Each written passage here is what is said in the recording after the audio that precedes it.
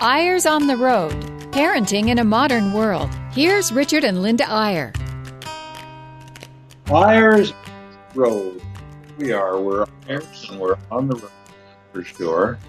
Actually, we've been on the road all week. We actually brought from St. George last week, and we rode, but The real road, not the airway. We've since been to Las Vegas, and actually went for a tennis tournament. We were not gambling, but we were down there to do some speaking, and there happened to be a tennis tournament, Linda, and I can't resist those things. I know. A national tennis tournament. And I would you say that because I got to the quarterfinals, it means I'm one of the 8 best tennis players in the nation? Except for those who didn't. Except for the guys that didn't come. No, I'll tell you though, it's interesting that if you're listening live to this show on Saturday morning, then it follows through the garage door, which is kind of ironic because that's a rock and roll show, and we stayed in the Hard Rock Hotel and Casino in Las Vegas only because it was the cheapest good deal we could find on Groupon. Word deal, people. But we got plenty of rock and roll, and then last night we wanted to see this brand new theater in Salt Lake City, the Eccles Theater, and so we just thought we'd go irrespective of what was on there. Just opened. It's just spectacular. We just wanted to see it. And it happened to be the Goo Goo Dolls, so we had some heavy-duty rock and roll last night, and so between the garage door show and the Hard Rock Hotel and Casino and the Goo Goo Dolls, we're kind of rock and rollish today. Should we break into song? No, I think we're rock and rolled out, actually. But it's been an interesting thing. That concert was really interesting last night. Wow, the lights were amazing. Linda was dizzy. I literally were dizzy and had a headache. Well, our choices last night in downtown Salt Lake were to go to Dvorak's New World Symphony with the Utah Symphony at Symphony Hall, or to walk a block in the other direction and go to the Goo Goo Dolls. So why did we choose the Goo Goo Dolls over Dvorak? Well, that's what I was wondering about halfway through the concert. Although, it's an art, and we're talking today about arts and the effect it has on our kids and our homes. And, it is an art that is pretty amazing. Well, Linda, is rap music an art? Yes, absolutely. Well, Are you kidding? I would have not agreed with that until a couple of weeks ago when we went to see Hamilton. The most spectacular Broadway musical since Les Mis, I would say. Yeah, I think so. And it's all in rap. Who would have thought? Well, rap, and then it has some other things. Jefferson was kind of singing in jazz. But it really was amazing. The guy is incredible. This Lin-Manuel is purely a genius. Lin-Manuel Miranda. Some of you have made it to Hamilton. If you haven't, I bet you'll go before too long. And I'll tell you one thing. We talked to a gal who teaches history at junior high the other day, and she said, suddenly, American history is the most popular class in high school because everyone's heard all the music from Hamilton and they want to go there. It's pretty amazing. I mean, I'm reading Hamilton. Everybody's into this. It is a great way to get into history and what actually happened in history in an entertaining way. So here's what we want to say to you today. The title of the show is The Arts in Your Home. And for starters, let's broaden our definition a little bit of the arts. Some of us as parents tend to get a little narrow in terms of what we think the arts are. And sometimes our definition of the arts and our kids' definition of the arts, particularly when it comes to music, would be like two different planets. Like, in your car on the preset stations, do you ever have the thing where you've set a few of them? You've maybe set one for a sports station and one for classical music, and maybe you've set one for, archaic jazz, sort of antique rock and roll music from the 60s or something. And then your kids get in there and you get in the car the next time and all you've got on there is hip hop and rap and heavy metal. So we should expand our definitions a little. And the question we want to ask today is this: What can the arts do for your family? What can happen in your family that is beneficial by bringing more art into your home? And we're talking about music, we're talking about the visual arts, we're talking about paintings, we're talking about a number of different things. And the question is, how can the arts serve you in your home and in your parenting and in the raising of your family? And there's a lot of answers to that question. Well, let's start with music lessons. Wow, that is a job. Music lessons are so difficult. I came from a household where my mother was a musician, and she was determined to make my sister and I musicians, and we practiced a lot. And I remember a lot of days her standing over me with tears dripping down the keys of the piano, saying, "Someday you'll thank me for this."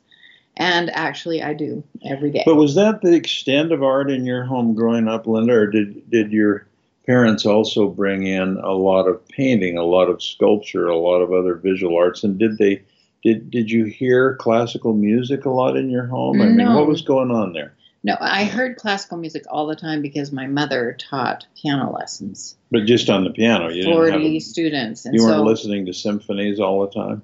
Right. It's pretty amazing what she did. She actually started playing in a dance band. And when she was a teenager, her dad just set her down the piano and said, "The key of G, this is the name of the song, go." And she had to figure out how to make that work. So she got really good at playing by ear with her family band. There was a fiddle player, and her dad played the fiddle, and one of her brothers a banjo, and they had lots of great times doing it. So I guess we should define whether when we say art in the home, are we talking about teaching kids to perform art, or to write poetry, or to paint, or to play the piano, or are we talking about exposing children in the home to the various arts? And are we talking about what the arts can do for the spirit of your home and for the peace that's in your home and for the feeling that is in your home? Well, before you go too far, let me ask you about the arts in your home. I mean, we heard music 24/7 almost, because we were either practicing or listening to our mother give lessons while we churned butter and watched cartoons on Saturday morning. Now, that really takes you back. That takes you back. That gives you an idea that Linda grew up on a retro farm. On a farm, and my mom made bread every week, and we churned the butter, and we had cream, and we had bacon and steak and potatoes and all the garden stuff. I don't ever remember going to this grocery store when I was young. Well, it was a really treat to go and just buy some Wonder Bread, just every once in a while. You're diverting a little here, honey. Right, but from the arts to Wonder Bread. Well, let me ask you what you felt like you had as far as music in your home. Good question. I think that my desire as a parent and as a father to fill our home with art of all different varieties was based not on the positive experience I had as a boy, but on the negative. I love my mom and dad were fantastic. Neither of them was particularly oriented to the arts, and my mother was a dancer. But I don't remember classical music in our home. I don't remember a lot of visual art in our home. I don't remember my parents taking me to museums or to concerts.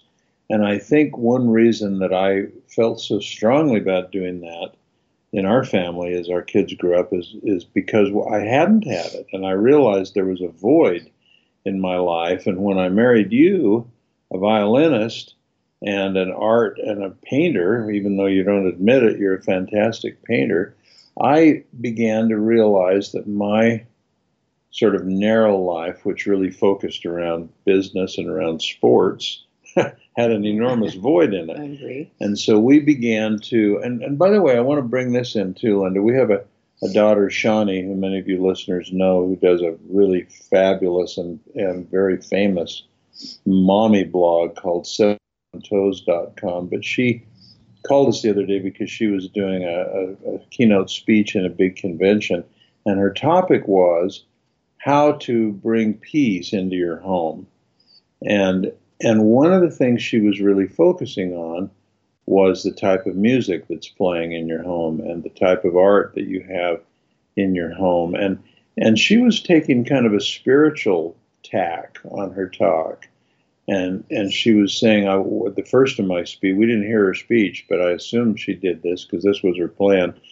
She wanted to say at first, why is it that we want a peaceful feeling in our home? And that might seem self-evident. It's just better to have one than not to have one. But she thought there was a deeper answer. She felt like if you create an atmosphere of peace and harmony, by the way, harmony, of course, is a musical term, but we use it as a synonym for peace and the kind of feeling we want in our home.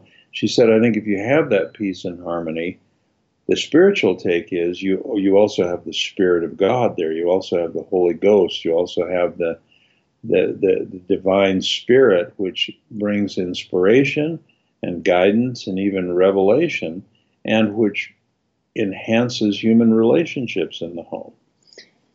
And I totally agree with that. Isn't it interesting what happens with each generation? And in defense of your mother, who was a widow for 42 years, her dad died. I wasn't putting her down. When he was 39 and she was 38. So she was just trying to get food on the table and so on.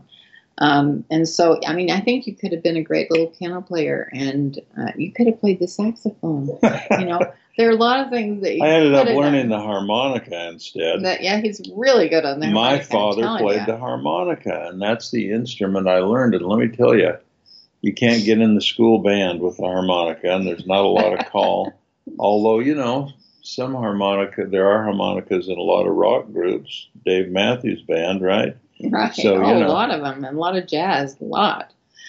So you should have been in a band. No, you're not saying that. But actually, we have some really fun stories that our kids are doing now. They have taken that music baton and art and sculpture and all that to another level, especially one of our daughters. Yeah. They've done such a good job and fun things. And so we're going to talk about that in the next segment. Yeah, we'll take a little break, and then when we come back, we'll get a little more specific about what kind of art you should have or could have in your home and what it can do for your family. We'll be back right after this break.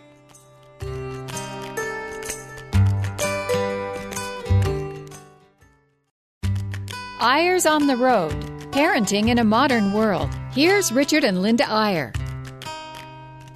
And we're back. We're back in Salt Lake City today and really enjoying a beautiful fall day. We keep thinking every day is going to be the last, but we've had such beautiful weather here. Not the last day, but the last sunny day. Fall day, the last beautiful, warm We're not predicting fall apocalypse. Day. Yeah. But we're talking today about arts in the home and how important that is. And we started in our first segment saying that really neither of us I had a lot of music in my home, but as far as listening to a classical record and knowing who was doing it and so on, no. But I did end up a music major in college and majored in violin. Oh, you're modest. This is one of the great violinists of the world here, sitting here beside me. Oh, right. But let me say this. You know, I remember one point in time, Linda, when I was I can sympathize with myself on this. We had a lot of young kids in our home, very energetic, very loud, there was a lot of commotion there. Let's put it that way. And I remember one period where I was just on a mission to try to get a calmer spirit and feeling in our home. And boy, we tried everything. I remember we got the best stereo you could get in those days. It's amazing how much easier and better music reproduction is today, and smaller. But this was a great big old thing, and I would get up before we'd have our little devotional every morning and before we'd have breakfast, and I'd put on Baroque music. I read somewhere that Baroque classical music had a sort of a calming effect on kids.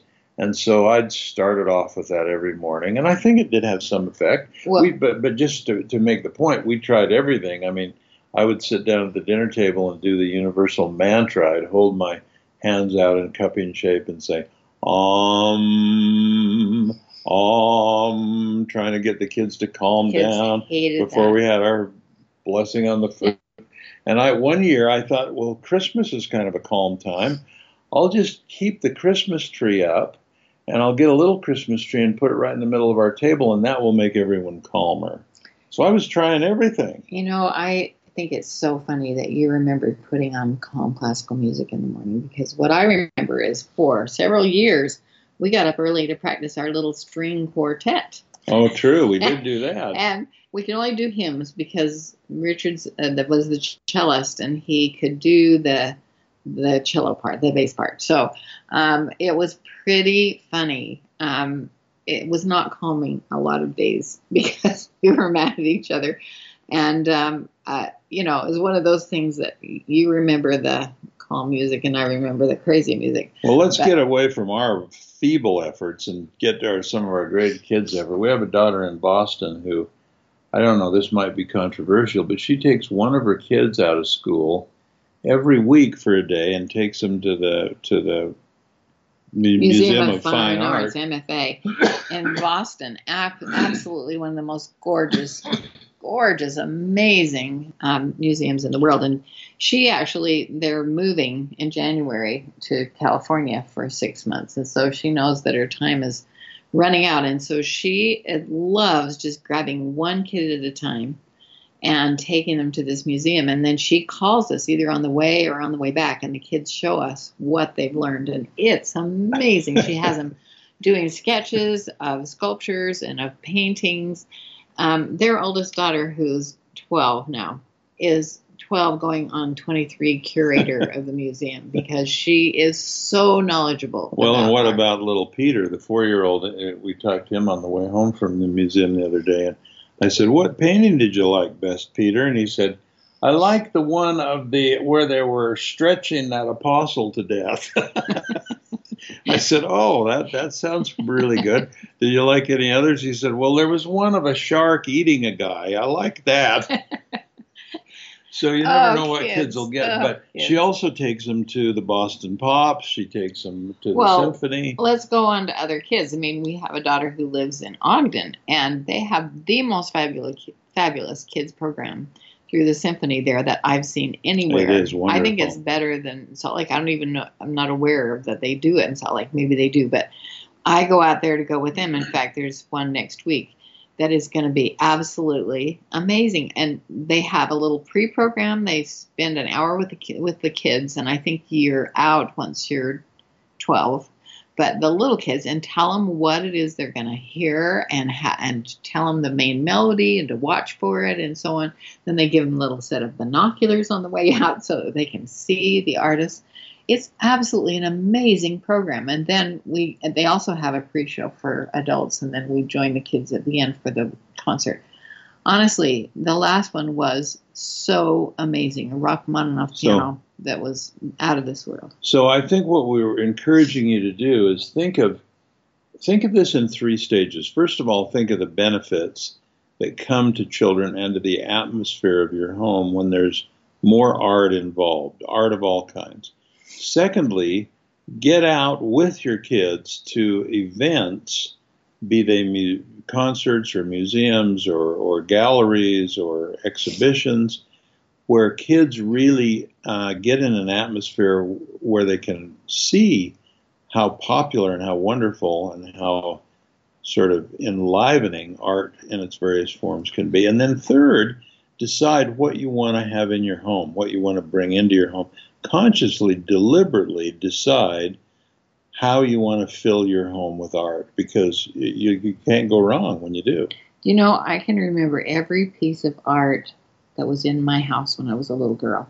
And when I see it, it takes me right back home. It was not, there were some really nice pieces. Well, they were reproductions. But they were all reproductions. But I thought of that once. I had a friend who loved Monet, and she was redecorating her house, and she made sure there was a Monet painting in each of her girls' bedrooms, and a different artist in the guys' bedrooms. And we did that. And just the other day, one of the girls wrote and said that they had just been to the museum and seen this picture of a Renoir with two little sisters playing the piano, one leaning over another who was practicing, and saying, that meant so much to me while I was growing up. I'll never forget this picture. It's pretty amazing. In fact, we've kind of become art geeks at our house. When we get together, the first thing we want to do is go to an art museum and see what's going on. I do have to say, though, that all of you don't live in places where you can do that. I mean, where you can go out to. I mean, I was born in Montpelier, Idaho. You were in Montpelier. You couldn't run down to the art gallery or the symphony. Never. And in fact, my sister and I were the only two that played the violin in the entire valley. We played at every funeral and every wedding that ever happened in the valley. We were the symphony. But that's we weren't great. But I think the very point you're making is so interesting, Linda, because today, one of the blessings of technology is it doesn't matter where you live. You can essentially have virtual reality of the greatest museums, That's right. the greatest art, the greatest music in the world. But as a parent, it's up to you to bring that into your home and to try to bring in the parts that you think will do your kids, the most good. And I think that's a real interesting challenge to say I think diversity, I want to make a little point for diversity. We've been in homes, and I'm not critical of this, I'm just using it as an example, where you'll walk in every room and there'll be a picture of a Mormon temple in every room. Now that's fine. Some of those temples are particularly beautiful and it's great. But if that's the only art you have in your home, right? If that's the only thing kids see. I've been in other homes that have pictures of temples, but also have beautiful paintings of Christ. They also have other types of religious art, and they go beyond that and get into classical paintings and other things on the wall. And you made the point, Linda, what you see growing up, you may not think it has an effect on you, but over time, that painting seeps into your system. And if it's an impressionistic painting, it helps you see the world in a little different way. I've never really thought about that, but we had a painting of an Indian on a horse with his arms back and looking up at heaven as though he's praying, and in the Old West. And I can see that in my mind right now. Do you know the artist? Have you ever researched it? No idea who the artist was. Yeah. But it is just amazing what it did to me when I saw that, because I thought, that man has had a hard life, and he is praying for something, and maybe safety for his family. I don't know, but it really does affect your soul when you see great art. Now, there's so much to learn. There's so much to learn. And again, back to my earlier point, some of us are a little limited in our definition of art. I would guess most people, when you say art in the home, think of paintings on the wall. Secondly, they might think of music. But how many would think of poetry? How many would think of sculpture? And I think we need to expand I want to make a little plug for poetry. One of the best things we ever did with our kids growing up was one year we hired a poetry teacher to come in and teach our children how to write various kinds of poetry, or at least to give them the basics. And then our kids, and they were very young, a lot of them were elementary age, produced some poems with the help of this teacher that we still treasure to this day. Absolutely. And poetry crept in as a tradition in our family. What we do when someone has a birthday is we write them a poem. Well, sometimes. I think people have gotten tired of trying to conjure. They do it for your birthday because you love poetry. I love to hear their expressions expressed in poetry, or even attempts at poetry. Now, again, a lot of people say, I don't know how to write poetry. See, I never had a class in it. You don't need one. You can try your hand at poetry. And what kids love is to be exposed to poetry that interests them, that they like. There's poetry in children's books. I mean, Dr. Seuss is a poet of sorts. But to extend that and really get into different aspects of art and see what your kids gravitate to, see what turns them on, see what makes them feel good. Now, even Shel Silverstein, there's so many fun poetry books out for kids. But, another thing is just writing. And there is a wonderful podcast that's called My Life is a Poem. And I think if you just Google that, you can find it. But it is just a fabulous podcast on the importance of seeing the world in a different way. When you walk out the door, she suggests, have a word in your mind, like wonder. And then everything you see, you wonder about, and it conjures up in your mind. And she also says, write. If you write just 3 lines a day, it is so important to just, it not only keeps track of what's going through your mind and helps you materialize it in writing, but it just helps you to be more aware of your surroundings. So I've just started doing this with our daughters, and there are 4 of them, one in London and then the others scattered around. And every morning we just write 3 lines, just 3 sentences of what we're doing morning. Well, it doesn't even have to be 3 things that happened. 3 things that happened during the day. In a poetic form. Right. And it's been so fun to see what is going on in their minds. And even though we're talking about London and Phoenix and Boston and Utah, it really is amazing that we can be in touch every single day just because of that idea of exchanging those 3 sentences. So here's sort of my summary point here, or my advocacy point.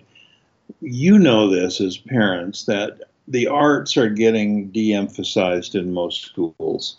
There are less and less art classes. There are less and less, fewer and fewer teachers who really focus in on the arts.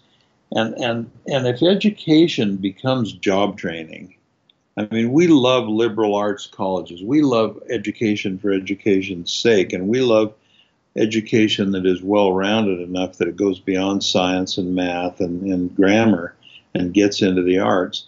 And my point is, in conclusion, that you better do it in your home as parents, because the schools are not doing it. The community throws it out there, but you've got to get kids to it.